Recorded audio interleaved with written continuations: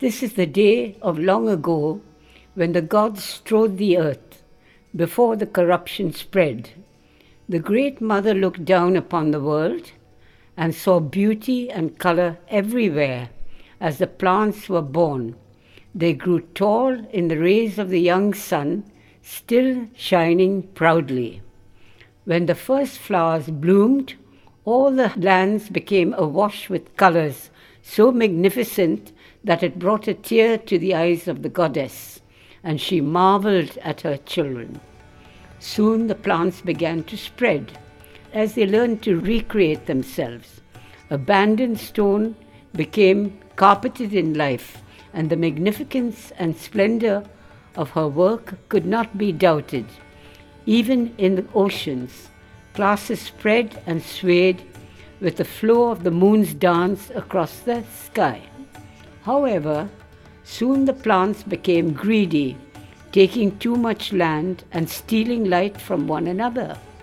Many of the smaller and more delicate flora died, never to be seen again as the taller plants greedily devoured the sun's rays. The Great Mother called forth the gods to her and said, "This cannot go on. It is not right for the plants to allow their greed to harm each other. I would hear your suggestions."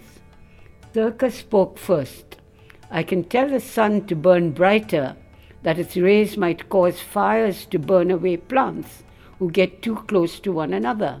Aluria spoke next with great anger in the voice. "Then you would destroy nearly all the life for the sake of a few that disrupt the harmony. This is not fair." Next spoke Filiana, ever the peacemaker. "If you would get water over the land, I would gladly put out the fires before they can harm the innocent." Aluria was not convinced. "So you would drown the remaining plants? That is no better than fire." Carrion stood then, his words filled with his love for Filiana. "I will cause the waters to rise, and I will carry them to the air, so they fall only in places where we wish to put out the fires." Ondera reached out to Aluria. "I will carry the waters away in deep caverns, so that they do not clog the roots of life."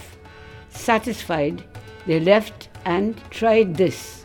It worked in a fashion, but nourished by the waters, the strong grew stronger, and the weak could not escape the flames. The gods came back together then. The great goddess has turned to Aramis.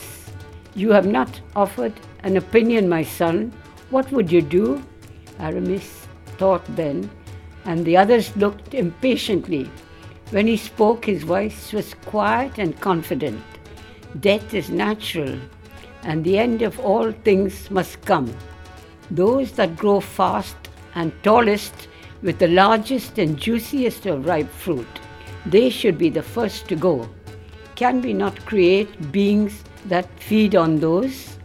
And so it was that the Great Mother raised her voice again, and the first beasts came to be, and they roamed free, eating on the plants at will. So, when the balance of life was restored, the world was filled with beauty once more.